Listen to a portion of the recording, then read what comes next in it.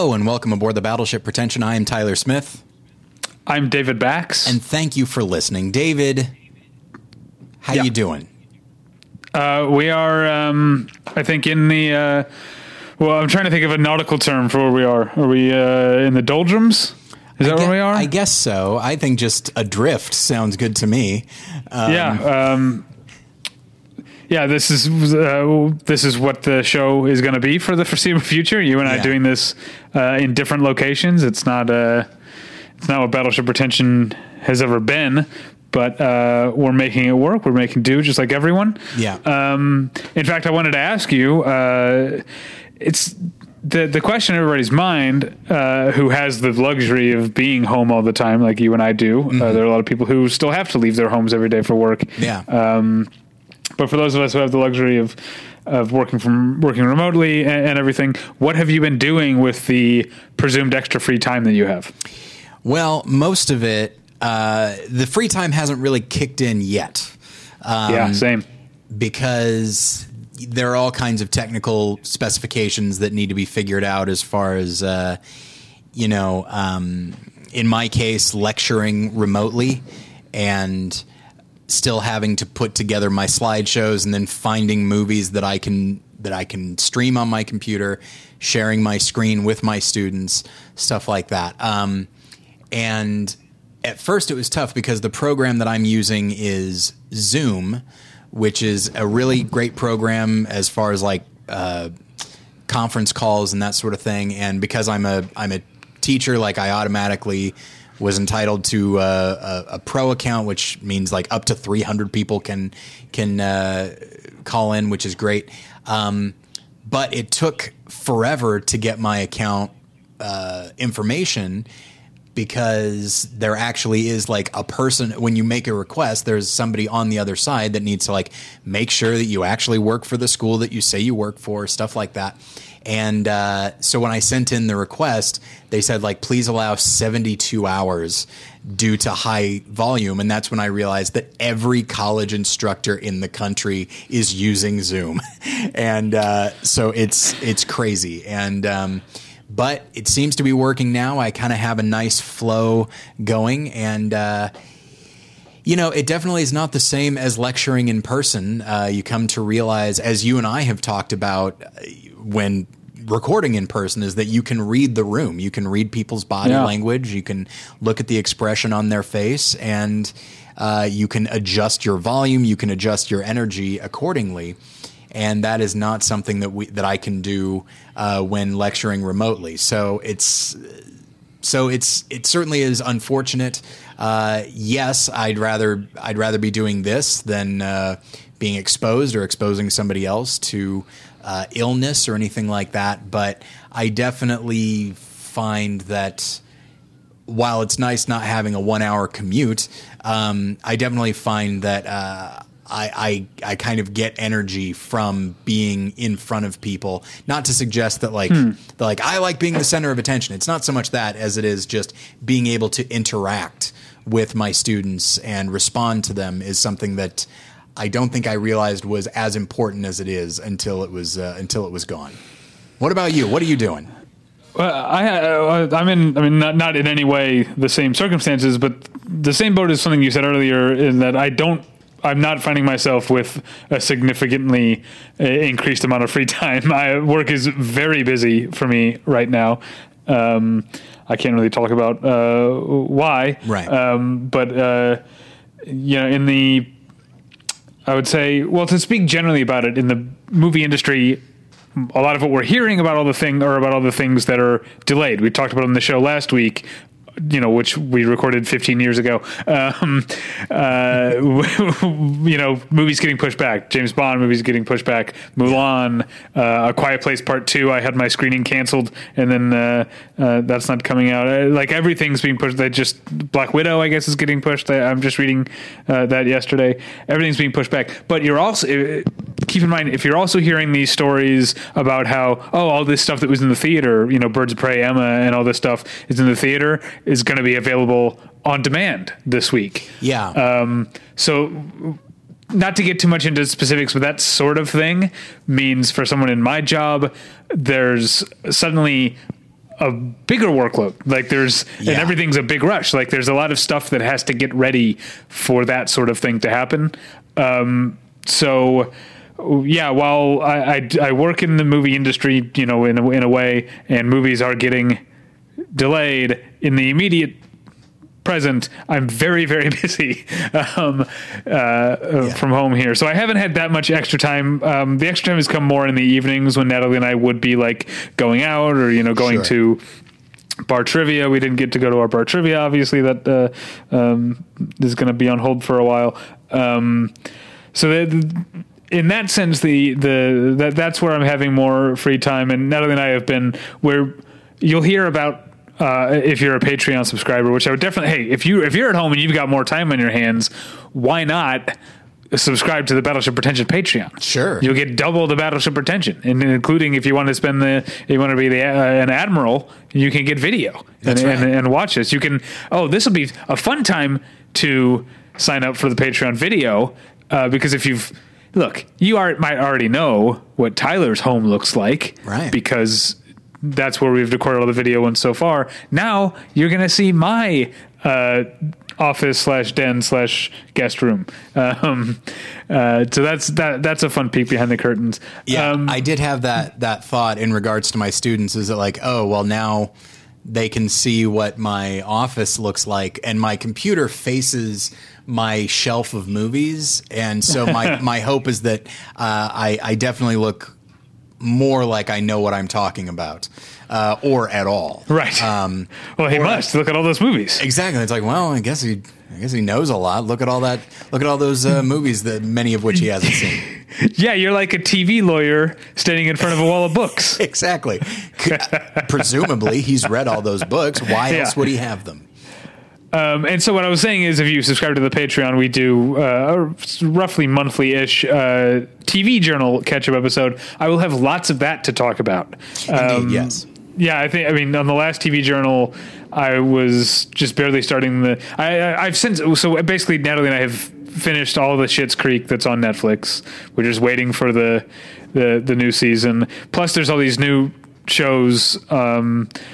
This week we saw the premiere of The Plot Against America and Little Fires Everywhere. There's more coming. Insecure is coming back. So we've been filling it a lot with television more than movies. But we've also been playing cards and board. We've been playing Scrabble. We've been playing Go Fish. We've been having a grand old time with that. Yeah, for Christmas, I got a couple of board games. One is a Jaws board game, and then the other is called Horrified, which is themed around the Universal monsters. And they've just been, I got them for Christmas. I was excited about them, but I also realized that I didn't have any time to learn them. I do now. Yeah. Jen and I probably today we're going to figure out how to play one of them and see if it was worth getting. Yeah, speaking of, not this past Christmas, but Christmas 2018, Natalie and I sort of went in together, got ourselves a new turntable, receiver, speakers, a stand for a whole setup for records, and we mostly just use it on the rare occasion that we have company. That's right. When we listen. Now that we're at home playing board games and cards all the time, we're really getting back into our record collection, which has been fun. We've listened to some. We listened to some Built to Spill yesterday. Oh wow! Some Blonde Redhead. Next, we'll venture outside of the Bees. We also listened to Annette Funicello's country album, which is really bad but really charming. There was basically a few years ago. There was and now I'm forgetting what it's. It has a really generic name. It's a record store in Hollywood. It's literally just called Record Shop, or I can't remember what it's called. But they did a thing a few years ago where if you spent a certain amount, they had a back room with just stacks and stacks of records they couldn't sell, and they were literally, if you spend enough, you get to go into this back room, and whatever you can carry out, you can have. And I'm pretty sure that's where I got Annette Funicello's country record. Sure. Yeah. So that's what we've been listening to. And I did also want to let people know that if you're looking for stuff to watch, I do have a documentary available called Real Redemption: The Rise of Christian Cinema, which is available at Faith Life TV. You can sign up for a 2-week free trial for that. And while you're at it, you can also watch my 9-part series, Faith and Filmmaking. So if the regular Battleship Pretension and if the Patreon Battleship Pretension isn't enough, you can always get more Tyler Smith over at faithlifetv.com. And we did sort of a soft release for the film, but then they were gonna, for the 23rd, they were going to like really publicize it and stuff. And so I said like, hey, look, I don't know how much work you guys are doing right now, but now is really the time to publicize stuff that is streaming because, you know, critic screenings are canceled, movie theaters are closed, and movies are getting pushed. So like critics that might not otherwise have cared about this, now they might be eager to review it just so there's content on their site. So yeah, we're going to be doing a push for that. But you, the listener, you can check it out as well for free. So go to Faith Life TV for that. And it's called Real Redemption: The Rise of Christian Cinema. Correct. Yes. Thank you. Now, how many people do you think have accidentally watched it thinking it's a documentary about Arizona Senator Kyrsten Sinema? If I had to guess, I'd say like 78%.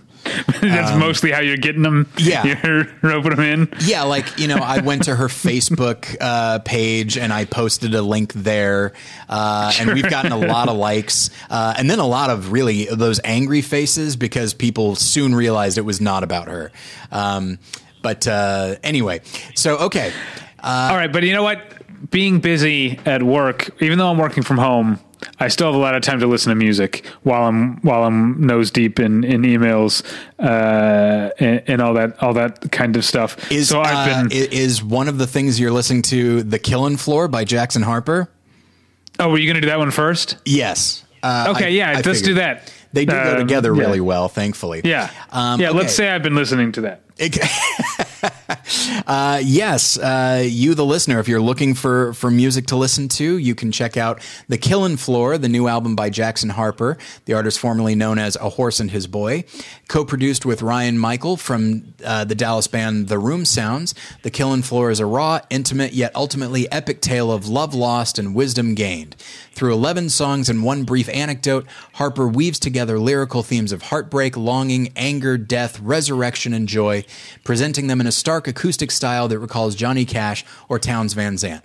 The Killin' Floor, as well as Harper's Music City Exports EP, is available for purchase on iTunes or streaming on Spotify, Apple, and all other major platforms. So do check that out. Jackson Harper puts out some good music, and I think you'll enjoy it. But how should they listen to it, David? You should listen to it on your tweakedaudio.com earbuds. Tweakedaudio.com is where you go for professional quality earbuds in a variety of stylish styles and colorful colors. They look great. They sound great. I'm still using them each and every day. Today I was listening to new music from Half Waif, which is one of those bands that sounds like a band, but is really just a one-person deal.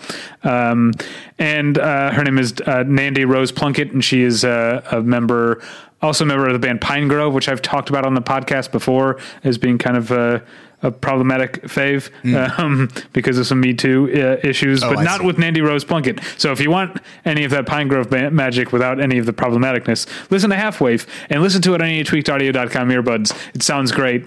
They're available at a low price at tweakedaudio.com. But if you use the offer code pretension at checkout, you get 1/3 off that low price and no shipping charges. So please go to tweakedaudio.com and use the offer code pretension. Man, that sunset is gorgeous. Grill, patio, sunset. Hard to get better than that. Unless you're browsing Carvana's inventory while you soak it all in. Oh, burger time.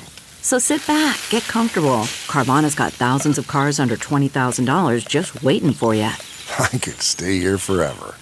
Carvana, where car buying meets comfort meets convenience. Download the app or visit Carvana.com today. Tyler? Yes. Let's get into it, shall we? Okay. It feels weird to be talking about anything other than the coronavirus and quarantining, but this was the topic we had on the books. Mm-hmm. So we're going to talk about it.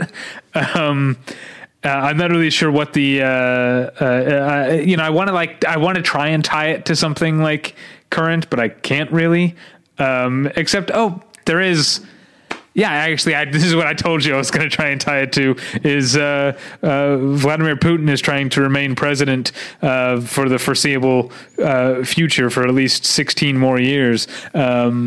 And it will make him the longest serving Russian leader since Joseph Stalin. So we thought we'd focus on the Cold War. It does seem funny to refer to it as serving. Because somehow I get the impression that's not what he's doing. It's exactly the opposite. And this was in my mind as well, because in my various film history classes, I've been talking about the impact of the Cold War on film, and it had a pretty big impact. It certainly in American film, it gave us a perpetual enemy to incorporate into our movies. And what I will say is that I want to try and, in the movies that we talk about, because we're talking about Cold War movies, now there are, of course, subcategories. And I do want to try to avoid... Yeah. I don't necessarily want to talk about movies about McCarthyism, even though that is couched within the Cold War. Vietnam came about as a function of the Cold War, but it's very much its own thing.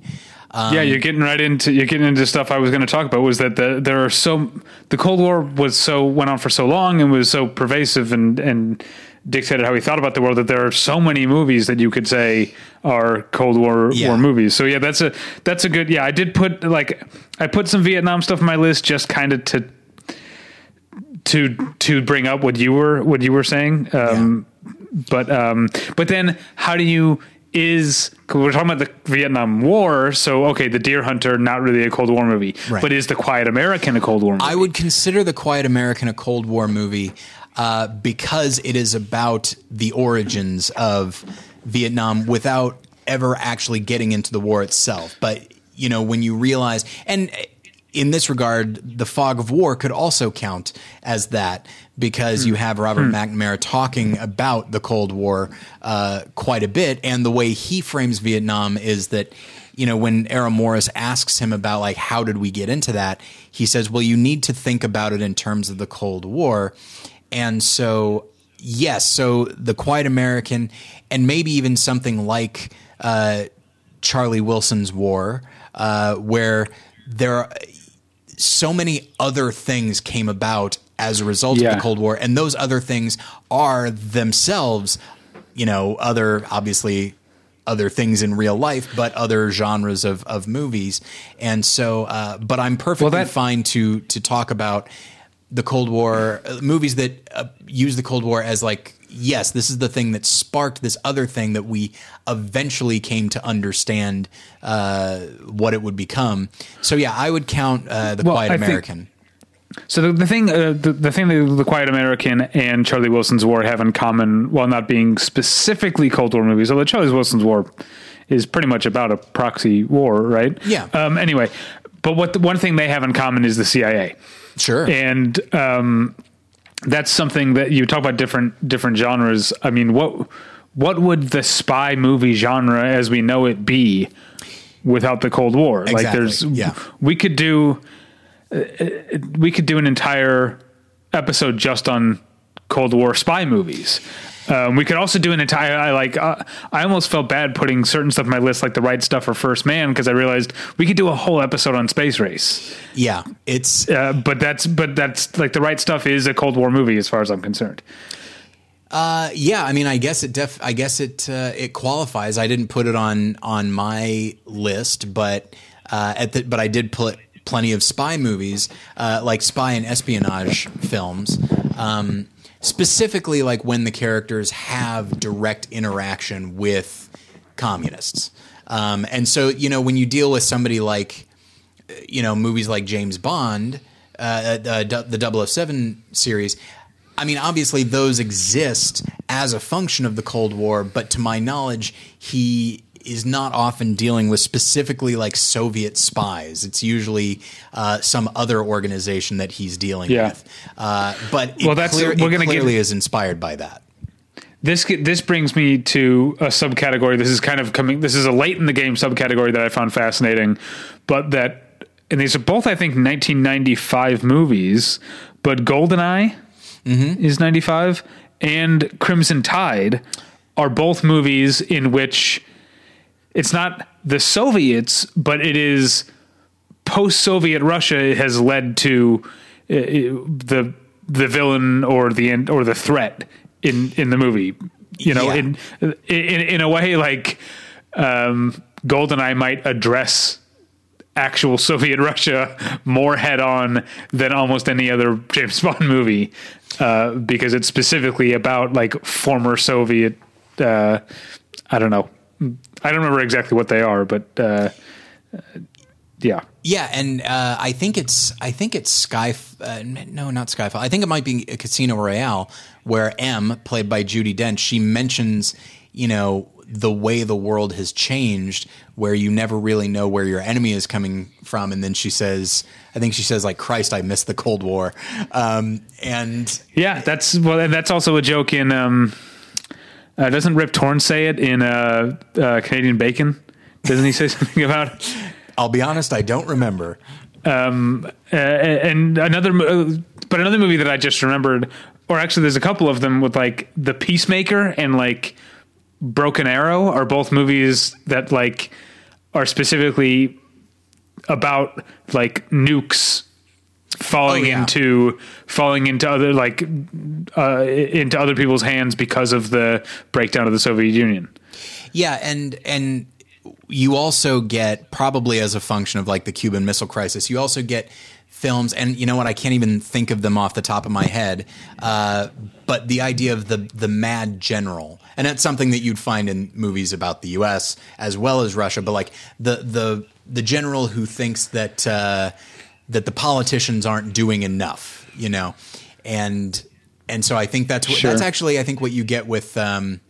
Strangelove. Well, certainly, but I was going to say Crimson Tide is that there's a guy who's looking to like take over the Russian government, and he's a military man, and he still is a little bit bitter about the Cold War, it would appear, and so he's our primary threat. So the concept of returning to the Cold War and Russians, or maybe even United States military men specifically wanting to go back to this, where like, oh, we forgot who our enemies are and now we're friends with them. That's bullshit. We all know we can't trust these people. And of course, there's that wonderful Simpsons episode where at the UN, the Soviet, the Russian ambassador refers to the Soviet Union. They said like, and then someone says, "I thought you broke up." And he goes, that's what we wanted you to think. And then, he pushes a button and the tanks come back and walls go back up. And then, Lenin breaks out of his tomb and says, must crush capitalism. So that idea of like returning to the Cold War is something that, is sort of a theme certainly in movies that take place once it is over. It's almost as though Hollywood is like, no, we had this all worked out. I guess we got to change the script. Yeah. Well, luckily I put mine, my list chronologically, like usual. So I could, see if I can see any, like, okay, 2001 Behind Enemy Lines. Now that's a movie in which Bosnians are the bad guys, but it feels, I don't know if this is the case. It feels like it was a script where they were like, shit, I guess we have to change it to Bosnians or something. I don't know if that's true, but like, it does feel like let's pivot to Bosnia.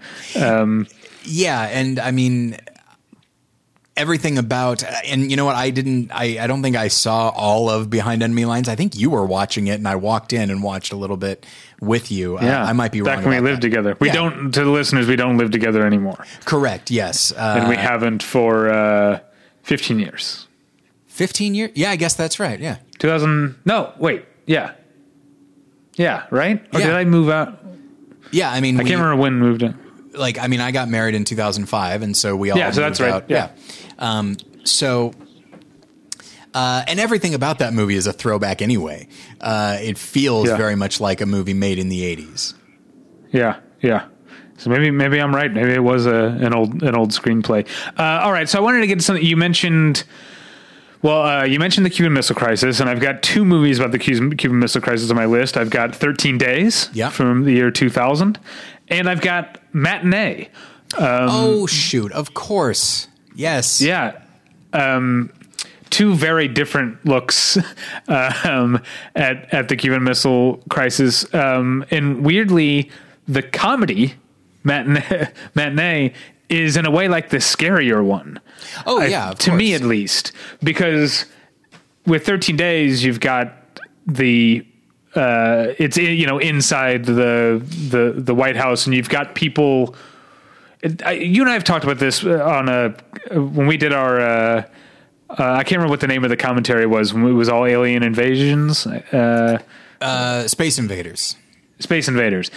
And I was talking about how I find Signs to be a scarier movie than The Thing. Because in The Thing, everyone's being active, proactive, trying to, even though it's like they're all going to lose or whatever, like they're still actively trying to do something. With Signs, they're just scared and hiding. And to me, for what like scares me in the world, if people are actually trying to get stuff done, that in itself is a little bit of a salve to me. So like 13 Days I do think is a really good movie, and has a lot of great like forward momentum and tension. Yeah. But it doesn't have that sort of like low boiling dread of Matinee, even though Matinee is a silly, comedy about John Goodman as a what's the guy's name that he's William Castle type. Yeah. It's very silly, it's very funny, but it's also about people just trying not to think about the fact that they might all get obliterated by nuclear bombs at any moment. Well, it comes down to the idea of control. If we have really any control over circumstances in our lives, even if we feel like we're out of our depth, if we can actually impact those events, then it provides some level of comfort. But if we literally have no control at all, then it's like, okay, so we're just at the mercy of the world. And so when you watch something like 13 Days, well, these are all the decision makers. And so then it just comes down to, are they going to make the right decision? Whereas in Matinee, it's, I have no control over whether a bomb's going to land on me or not. And so the idea of duck and cover, it's the closest, the closest that people could come to control or protecting themselves. And of course, we know that that's silly, but you also realize that, we need to give people the impression that, that they have some level of agency in their own lives. And I think that's one of the things about the Cold War in general and the threat of nuclear warfare that is so terrifying. Like even in 13 Days, they talk about like their plan for getting their families out. And one guy says he goes, of course, this plan is just for morale. He goes, if Cuba launches these missiles, like we only have a few minutes, like nobody's getting out. And so like even they acknowledge that if things go south, like their control is now very limited. And that's why Matinee is so fascinating to me, because especially given the situation you and I are and everyone else in the world is in right now, where we have no control and we're all kind of scared and anxious.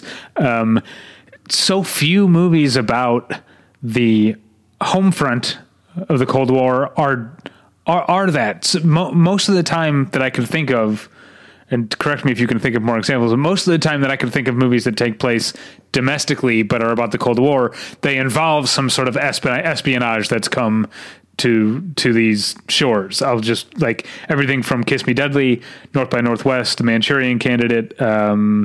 What else did I have on here? Red Dawn, obviously, is a big one. Jumpin' Jack Flash. Espionage seems subtle to me, and Red Dawn. Yeah, Red Dawn is an invasion. Yeah, but it is about like the war actually comes here, as opposed to there don't seem to be that many movies about just living under the fear of the Cold War. Yeah, I mean, and I think unless I'm missing some.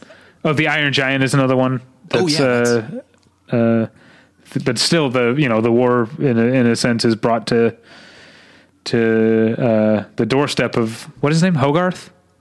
Okay, yes. Yeah. I guess something like The Day the Earth Stood Still, which, the characters aren't necessarily cowering in fear, but they're constantly thinking about the threat of nuclear war. Right. And so you have a character, the character that comes to our shores is not a Russian. It is an alien who provides a warning and gives verbalizes what the characters are thinking and what they're afraid of and that sort of thing. So that's the only one I can think of off the top of my head. That's a good one. But yeah, speaking of espionage, obviously we do need to get into like spy movies. A recent one is Bridge of Spies, which is very overtly. I forget. It's based on a true story, right? Yeah, I think. I'm sure it's heavily fictionalized, but I think it is based on a true story. But yeah, that one is. I think what I like about that one is that you see that the people involved, even the spies themselves, are trying to do what is right for their country, but maybe they don't even totally believe in it. They're just doing their job, and it's usually the people at the top that maybe are the most fanatical. Not to suggest that the followers can't be fanatical, but when dealing with the Cold War, because again, like it's not something that we talk much about, the concept of the Cold War. It's this idea that it's a war of information. It's a subtle war that only occasionally has these spikes of threat, like the Cuban Missile Crisis. And it's unlike other wars that we know about. And so movies about them, it's why we need to, it's like, okay, we need to show the possibility of what would happen if people came over here, or we need to see James Bond or whoever being very actively involved, and the nature of the Cold War is that it's not active, at least not in an identifiable way. And so to me, like, the really great Cold War spy movies are all about subtlety, and it's all about sort of the emotional impact of living sometimes a double life, but also thinking like, all right, my job is to spy on my enemy, even though my enemy doesn't seem to be doing anything overtly aggressive towards me right now. And that's what you find in The Spy Who Came In From the Cold, Tinker Tailor Soldier Spy. And I love it. I mean, like, two of those came out of books by John le Carre, and he writes about characters that are like the emotional impact of what it is to live this way. And Spy Who Came In From the Cold is, I think, a marvelous film it is the most anti-James Bond you've ever seen. It is very dour, very depressing, and I absolutely adore it, but it's not an easy movie to watch. So it sounds like you prefer, the more realistic spy stuff to, say, 1985's very bad movie Spies Like Us, or 2017's surprisingly good movie Atomic Blonde. Those are both Cold War spy movies that are very different from one another and very different from what you're describing. Yeah, I didn't see Atomic Blonde. I have not seen Spies Like Us in a while. I liked it when I was a kid, but I think that I didn't even like it when I was a kid. I think that's one of the first movies that I remember, like, because as a kid I just liked every movie that I saw because I liked movies so much, and I think Spies Like Us was one of the first times that I was like, I think this is bad. I remember, I still remember laughing at like the doctor scene. Oh yeah, that's very funny. I mean, obviously, very funny. And obviously, I thought, I can't have been the only one then who thought of that scene in last year's Jojo Rabbit, when they're all Heil Hitlering everybody has to say Heil Hitler to everyone else. Yeah. The first thing I thought of was the doctor scene from Spies Like Us. Yeah. That's very funny.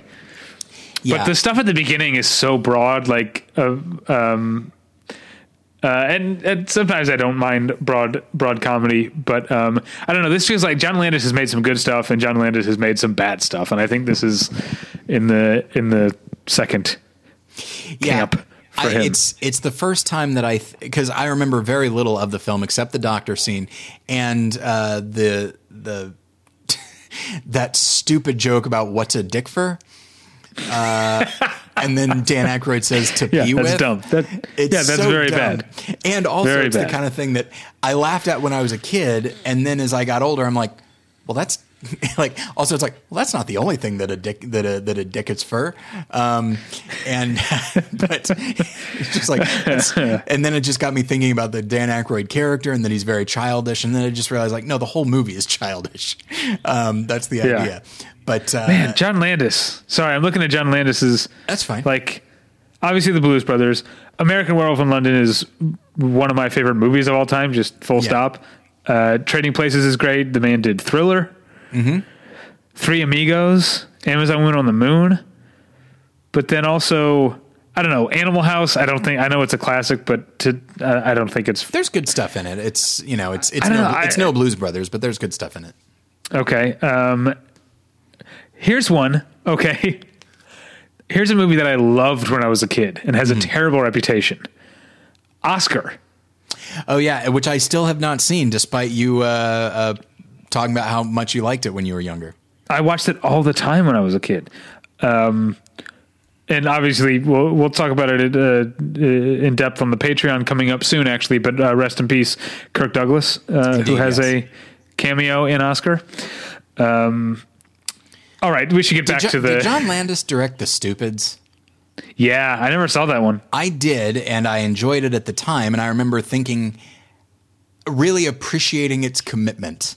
I don't think I probably would have been able to phrase it that way, but I remember just really liking that they just steer right into it.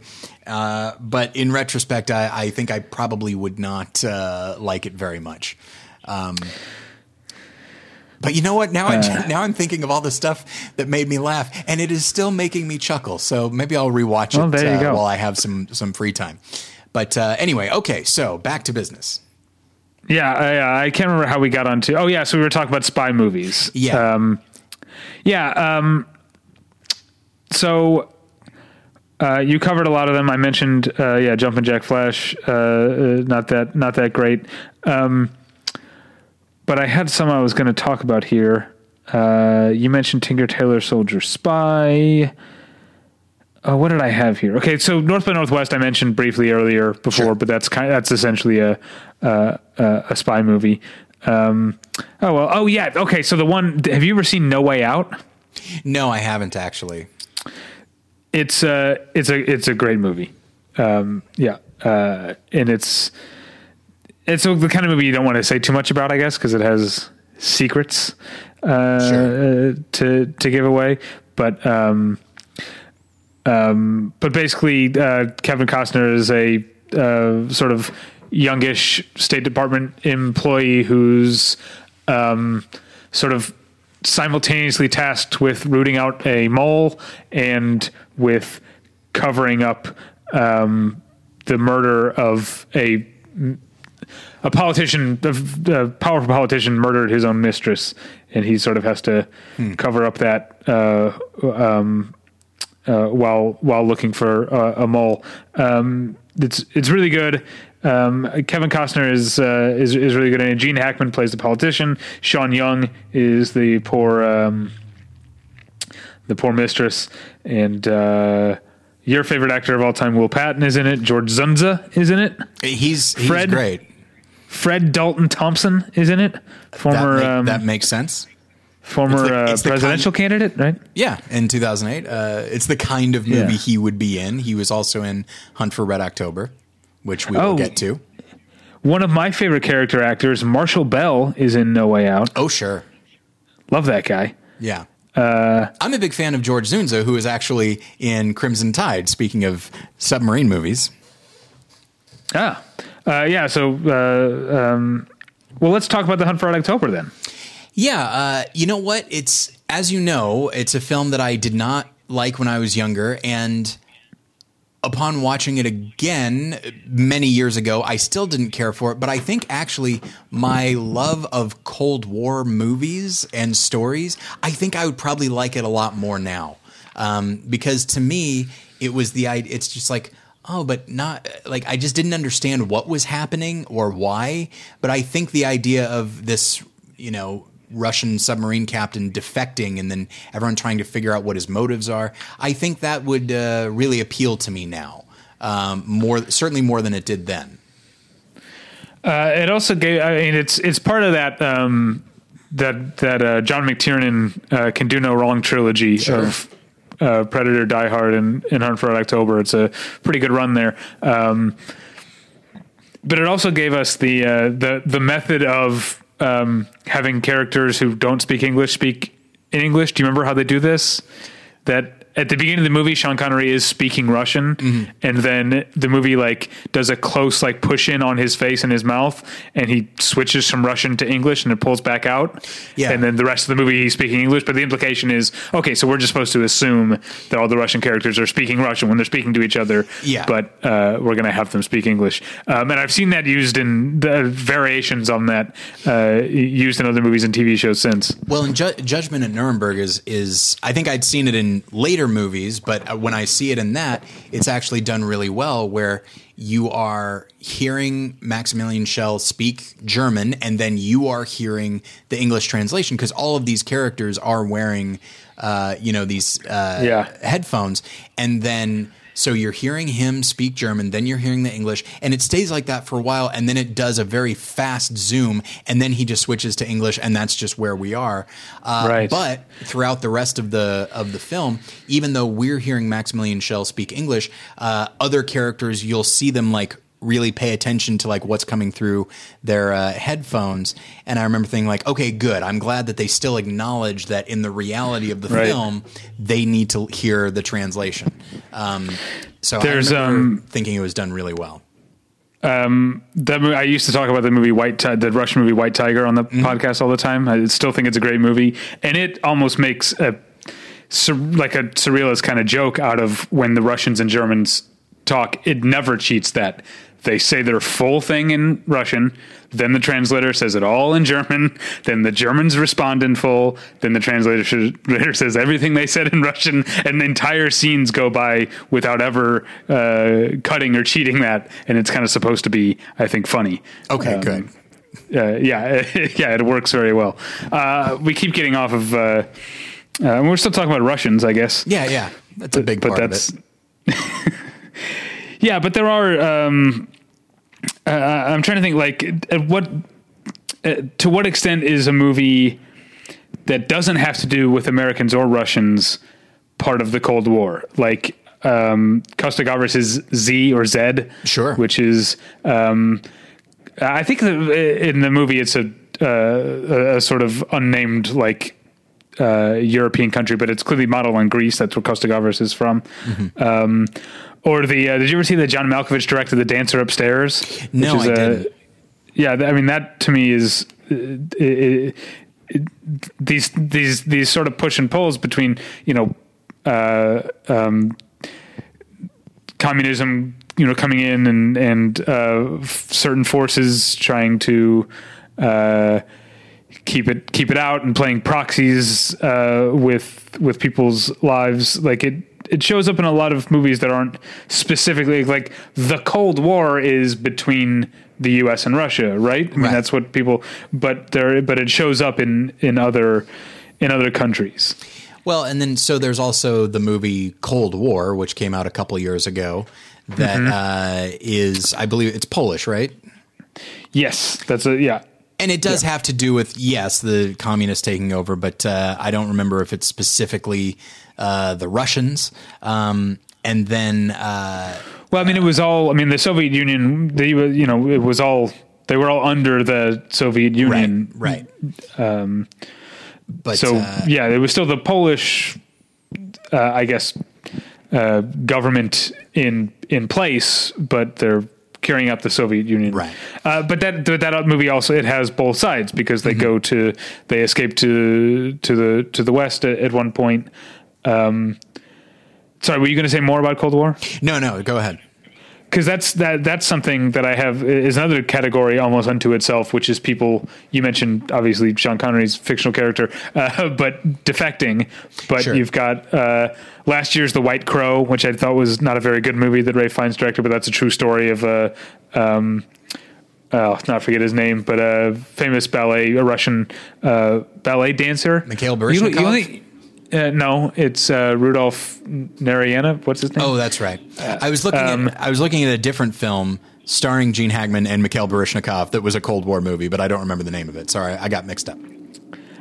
So he plays in this movie Rudolf Nureyev. Okay. Rudolf Nureyev. Yeah, what do you call? Did you say ballet dancer? Because a woman is a ballerina. Yeah. It's just a balletist. I don't know. If I remember my say. Spanish classes, he's a ballerino. There you go. Okay, he's a ballet. So famous ballerino Rudolf Nureyev, who did defect to the West. You also got the Christian Petzold movie Barbara from 2012, which is about it's about a woman who is a doctor who is in this like sort of smaller like East German town, kind of near the border, and I think her boyfriend or something, her romantic partner, has already escaped. Sorry, I haven't seen it since the theater, so it's been almost a decade. But she's basically in this small town working at the hospital, but really she's just waiting for the people she knows who have already defected to come like collect her so she can defect too. But, the longer she stays in this town, the more she makes friends, and also as a doctor sort of develops a sense of responsibility to the people in the town. It's a really, really good movie that I feel like is also very, very up your alley, Tyler. Now, I have not seen The Lives of Others, and I know that you think the neither film have I. is... Oh, you haven't seen it? Oh, okay. We have this conversation every time that movie comes up. Okay, sorry. For some reason, I always think that you saw it and thought it was overrated, but I'm probably thinking of somebody else. But yeah, that one... But that sounds like me. It does sound like you, yes. But yeah, that's one that I've heard is very good. I own it, but I have not yet watched it, so I guess I'll... put it on the list of movies that I will watch during this break. It's not a break. I'm still working, but what was that? Based on that guy's last movie, Never Look Away, right? Which I thought was terrible. I don't know that I really want to see it. A lot of people liked that one, but I still I don't think I've seen any of his movies. You didn't see The Tourist? No, I didn't. Yeah, I think I'm fine. I know people make fun of Ricky Gervais. People have different feelings about him hosting the Golden Globes, but the second year he hosted, which was the year after The Tourist was nominated, and he asked Johnny Depp to his face, "Have you seen The Tourist?" I thought that was pretty funny. Yeah, that's the thing is like Ricky Gervais, like he may be like steering into the like, hey, you never know what I'm going to say. He still has the capacity to be funny, and even like when he's being offensive, like purposely, sometimes his punchline or his delivery is like, yeah, that's pretty funny, even if the principle of it is not to me. But so I did. Yeah. What did you think of? I think it was his first year when he did the. I like a drink as much as the next man, ladies and gentlemen. The next man, Mel Gibson. Yeah, I mean, there's something. I give him credit for being willing to say whatever he wants to say. Sometimes it lands, sometimes it doesn't. And sometimes he's a little too proud of his ability, his willingness. Yes. I think that's what really rubs people the wrong way. Is he really thinks he thinks of himself as a provocateur, which is usually not a good path to go down if that's his MO. Yeah, and it's not that different of an idea as like, oh, well, I'm just going to say what will get me applause. And it's like, well, whether it be Bill Maher or Ricky Gervais, like both of them have the capacity to be funny, but seem much more interested in getting people's approval. Now, in the case of Bill Maher, it's his audience. And then in the case of Ricky Gervais, it's not the people in front of him, it's the people that are watching at home. But either way, like, and then maybe it's the situation where if you're sympathetic with the person, maybe you do laugh. I don't know. But it's something that I feel like the worst thing a comedian can do, unless it's a persona, like a genuine persona, I think the worst thing a comedian can do is like buy into themselves as like a truth teller, Yeah. But anyway, okay. Now I did. Yeah. Did you ever see Fred Armisen do that character who would like read the newspaper as his act? No. But he wouldn't actually. He'd just like read headlines and then go like, like he wouldn't actually have any jokes about it. No, I haven't. But, yeah. That sounds wonderful. He's good at those kind of things. Those those characters that take themselves too seriously. Now, going back, there's something I missed when I was talking about movies that take place on the domestic front, Sure. or movies that are, in a sense, maybe proxy wars or whatever. I forgot about a movie that I think is an okay movie, but is very dear to my heart, and that's 2004's Miracle. Oh yeah, of course, yeah. Which is like Bridge of Spies, based on a true story, but a very different true story. It's about a bunch of American college students essentially beating the unstoppable Red Army Soviet hockey team. And I think, I don't know, there are some people who I think really respond to Gavin O'Connor as a filmmaker. Yeah. And I think with this and Warrior, like the actual hockey scenes in Miracle are awesome. Just like in Warrior, the actual MMA, like in the ring scenes are really well done. Sometimes I feel like he gets bored with the non-sports stuff of his sports movies. And it feels kind of by the numbers.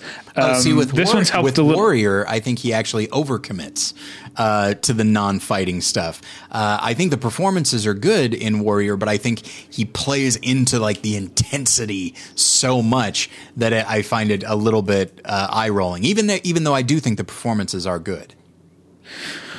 And that's what I was going to say about Kurt Russell in Miracle. He's great. I mean, as silly as his wig and his sport coats are, it's a really, really great performance. And definitely, I mean, Miracle is obviously a very well regarded movie amongst American hockey fans.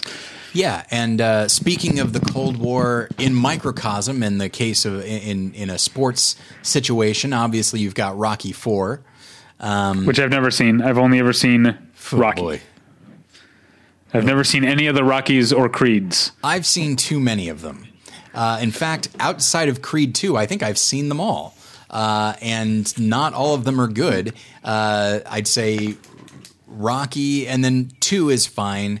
3 is when it's like you've got a really good villain in Clubber Lang, played by Mr. T, but it's starting to get a little silly. Then you get to like Rocky IV. It's like, okay, now we are in full-on silly mode, because it's not merely that the Russian boxer played by Dolph Lundgren, it's not merely that he's a good boxer, it's that like the Russian government has essentially programmed him and trained him in a way that like his punch can like kill a man on sight, and it's just that sort of thing. He's soulless, and he lacks humanity. He is just a killing machine. He reminds me of on The Tick. In the comic books, there is a villain named the Red Scare, and he is a communist-themed villain who actually is not really a villain. He's a villain for hire, made to make heroes look better. But then he's easily defeated. But in the live action show with Patrick Warburton, the Red Scare was a machine that was built by Soviet Russia to kill the president of the United States, except they don't say it's not programmed to kill the president, it's programmed to kill Jimmy Carter. And so when it comes to life in the early 2000s, it is just trying to kill former President Jimmy Carter. And so, but I always thought like the Red Scare was such a great name for a supervillain. But in both cases, like the character of Ivan Drago is as ridiculous as that robot. And the fact that in Creed 2, I've heard Creed 2 is great, and yet the fact that it is rooted very firmly in the events of Rocky IV, where Ivan Drago is a character, and it's about his son fighting against Apollo Creed's son. It's just like, I'm sure again, by all accounts, the film is well made and well acted, but it's just like, it's it has a basis in silliness. But I'll probably still watch it, and I'm sure I'll enjoy it. But at the same time, it's just like, oh, you're trying to get real drama out of an inherently ridiculous concept. But yeah, Rocky IV, you should watch it. I think you would have a good laugh at it. But I have to see 2 and 3 first. I'd be completely lost. I don't know if I can speak to that, but you know what? You probably, because of the recurring characters, yes, maybe you should watch 2 and 3 first. I only have a few other movies on my list here, but I did want to talk about, you know, we have like these, we've been talking about like Russian spies, but we haven't talked a lot about like actual like American characters who are spying for the Russians. There aren't many. There in Tinker Tailor Soldier Spy, we deal with that. And obviously in the movie Breach. That's a British character though, isn't it? A British character, yes, pardon me. The movie Breach, Chris Cooper plays, it's a great movie. I love it. And he plays a character who you don't really know if he is, I don't think he's ideologically on board with Soviet Russia, but he is definitely doing their work for them. And one of the things I like about Bridge of Spies is that it actually kind of undercuts the idea that, like, when I think of Chris Cooper, I find his character sympathetic to a point, but it's also this idea. It's like, why on earth would you spy for this other country? You're an American. And it's just like, yeah, Bridge of Spies, like, yeah, it's all just people, and they're doing whatever they got, whatever they feel like they have to do. It could be wrong, genuinely, like morally or politically wrong, and yes, there are treason laws and all that. But at the same time, like to just inherently say like, well, you're from this country, but you're spying against this country. And it's like, meanwhile, if a Russian did that against the Soviet government, we'd be all for it. And so that's one of the things that I don't love Bridge of Spies, but it's one of the things I love about it is its attitude. All right. Yeah. Let's, I'll run through a few of the ones that I didn't get to, including, I think, the earliest one on my list that I'm not sure if it quite counts specifically as a Cold War movie, but is clearly Cold War informed, and that's The Third Man. It is informed. I thought about putting it on my list. I don't think it officially qualifies, but I think it is informed by it. Yes. Yeah. Cause I mean, because you had mentioned The Day the Earth Stood Still, like, I'm not sure when, by the mid 50s, and I mentioned Kiss Me Deadly. Like, I feel like the Cold War is becoming a thing by that point. Yeah. It's very in vogue, but, So, okay. The Third Man. Oh, I didn't mention 1954's CIA co-produced animated version of Animal Farm. Yes. That is on my list. It is.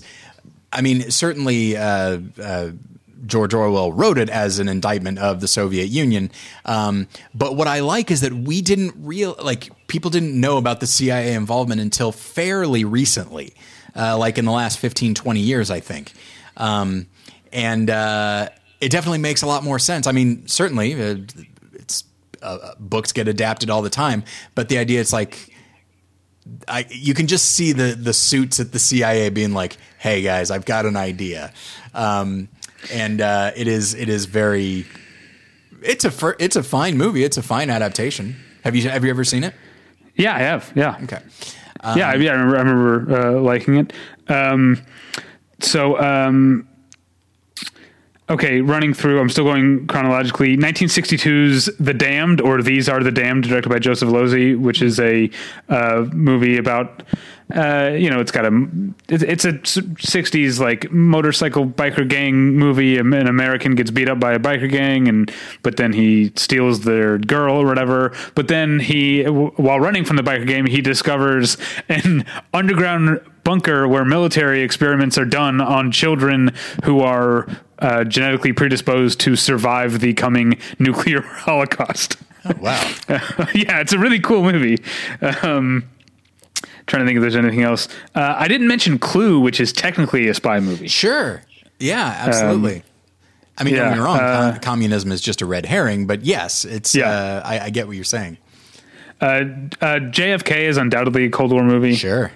Hard to argue otherwise. Oh, here's one I actually wanted to talk about. Okay. Because it's not a very well known movie, and I think it was kind of mixed critically when it came out, and that's 2001's Buffalo Soldiers.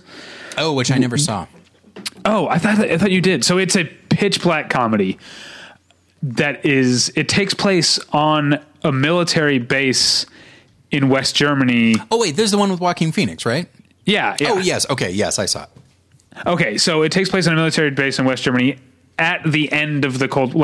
so it's basically a bunch of soldiers who were fighting a war that never officially existed to begin with, and now doesn't really exist anymore, but they're still kind of going through the motions of it. And it's a very, very cynical movie about military service, and a very dark comedy. I'm not sure how well it holds up. Somehow we both forgot to mention Spy Game, also from 2001, a movie that you and I both really like. Yeah. A Tony Scott joint, in which, which I can't. I think the movie itself the present day of the movie is the present day, 2001, right? But Robert Redford plays a sort of CIA higher up, former spy himself, but now a higher up. Brad Pitt plays his protege that he trained, and Brad Pitt has been captured, and the CIA wants to disavow, I think. Yeah. And so Robert Redford finds a way to sort of go off the farm, as it were, and save Brad Pitt. But then the story is also told of their relationship. So you get a bunch of spy stuff in flashbacks, including stuff that does definitely involve the Cold War and sneaking informants and defectors out of East Germany. Yeah, Spy Game is a really cool movie. I kind of want to watch it again right now. What else? Do you have anything to say about Spy Game? Because I know you love it. I've not seen it since we watched it. So outside of you and I have talked about its depiction of vomiting. Outside of that, I don't remember much about it. Okay, let me run through a couple more, and then I'll give a few more, and I'll give K-19, The Widowmaker, Catherine Bigelow film. Yeah. Goodbye Lenin from 2003, which is a movie sort of about, I guess, someone in the opposite position of the Buffalo Soldiers. They're Germans in East Germany as the reunification is happening, and the main character is trying to hide the end of the Soviet Union from his mother, who's a true believer. And so it's a political comedy that's occasionally effective, occasionally a little too cutesy, I think.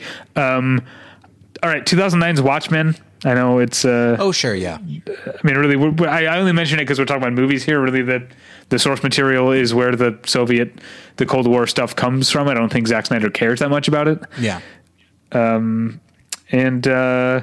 Somehow we forgot to mention 2017's The Shape of Water, which is absolutely, I think, a Cold War movie. So that's my whole list there. Okay, so I wanted to mention Indiana Jones and the Kingdom of the Crystal Skull. It's not a good movie, but the villains here are the Soviet Russians as opposed to the Nazis. It takes place in the 1950s. The Manchurian Candidate is one that I think we mentioned and breezed over, but that's another one actually where you have a character in Lawrence Harvey's mom, played by Angela Lansbury, that she herself is working with the communists, and it's boy, what a wonderful film. And then and so I did want to talk about Failsafe and Dr. Strangelove together, of course. Okay, I've never seen Failsafe actually. Oh, it's the serious version of Dr. Strangelove. Right. But that's the thing, is just because we've seen the funny version doesn't mean that the drama lacks power. It actually is very powerful. But we were talking about 13 Days and the idea of we see the people that are in power and the pressure that they're under to make the right decision. And in that, everybody, both the Americans and the Russians, made the right decision, thankfully. But then when you get with Failsafe and Dr. Strangelove, probably more Dr. Strangelove, but you have not merely the mad general, but you also realize that, the people that we have no power, and the people that do have power are idiots, or they're ridiculous, or they're, in the case of Failsafe, where it's just like the characters are intelligent, but they themselves feel like they don't have any choice but to do X, Y, and Z. And so, you watch those two films together and you really are just like, oh, we are all just doomed. I adore both. I adore Doctor Strangelove, and Failsafe is a really great movie as well that has been overshadowed by Strangelove, but it is definitely worth seeking out. So I think that's it for my list as well. Hopefully listeners got some good recommendations out of this. Yes, I hope so. Well, I guess you can find us at battleshippretension.com. You can email us at david@battleshippretension.com or tyler@battleshippretension.com. That's where you'll want to email Tyler your what you think are the top 15 movies of the 2010s, and do that before April 15th. Yes, ranked. Please rank them, please. I said please twice. Yes, please rank them, please, is what you need to do. That's true. What else? Definitely do that. You can follow me, David, on Twitter at DavyPretension. You can also read my reviews and stuff on the website. On the website this week, I reviewed George Mihalka's My Bloody Valentine. I reviewed the new Criterion Blu-ray of Antonio Gaudi. Alex wrote about Girlfriends for his Criterion prediction. And this month on the Patreon, which you should definitely sign up for, or this week on the Patreon, we did a mailbag. We answered your questions, you being the Patreons. So I don't know why you say it so accusatorily, but yeah. But if you have questions for us, become a Patreon subscriber. $2, $5, or $10 a month gets you varying levels of content and access. And that's at patreon.com/battleshippretension. Tyler, you can find on Twitter at TylerPretension. What else do you have to plug this week, Tyler, besides your documentary on the rise of Arizona Senator Kyrsten Sinema? So at More Than One Lesson, I haven't done an episode in a while, but I predict there are more episodes to come because I am going to have more time, and I definitely have stuff to talk about. So probably within the next week, I will be doing. You've got something to say. What? I said you've got something to say. Well, I know that's from Strangers with Candy. I just wasn't sure how that applies. You literally said I have things to talk about. Oh yes, indeed. Sorry, sometimes I just talk. You weren't and listening I don't to listen yourself. No, because I knew where I was headed, right. Which is that probably the next episode will be about The Invisible Man, which I really adore, and which people are going to be able to watch at home very soon. I guess by the time this episode goes up, they'll be able to watch it. So anyway, right. But that's about it. Hopefully everybody is staying safe and staying away from others, and catching up on movies and reading, and maybe getting to be reacquainted with your loved ones. Yeah, that's a nice way of thinking about it. I feel very grateful that I am able to work from home, and that I live with my wife that I love, and we have a loving relationship. I feel bad for people, children who are in abusive homes, or people who maybe are lonely or prone to depression. So definitely, I think reach out to your friends maybe during this time. Sure. There's increased technology that I've been hesitant to embrace myself, but that we might. We had a couples weekend planned coming up that obviously we had to cancel, but we're planning on doing a big Google Hangout during one of those days with the couples that we were supposed to be drinking wine with, and so maybe use this time to not just be reacquainted with the loved ones that you share your home space with, but make sure to stay in touch with people who might need a friendly voice. Absolutely, yes. All right, so thank you so much for listening. We'll get you next time. Bye. Bye.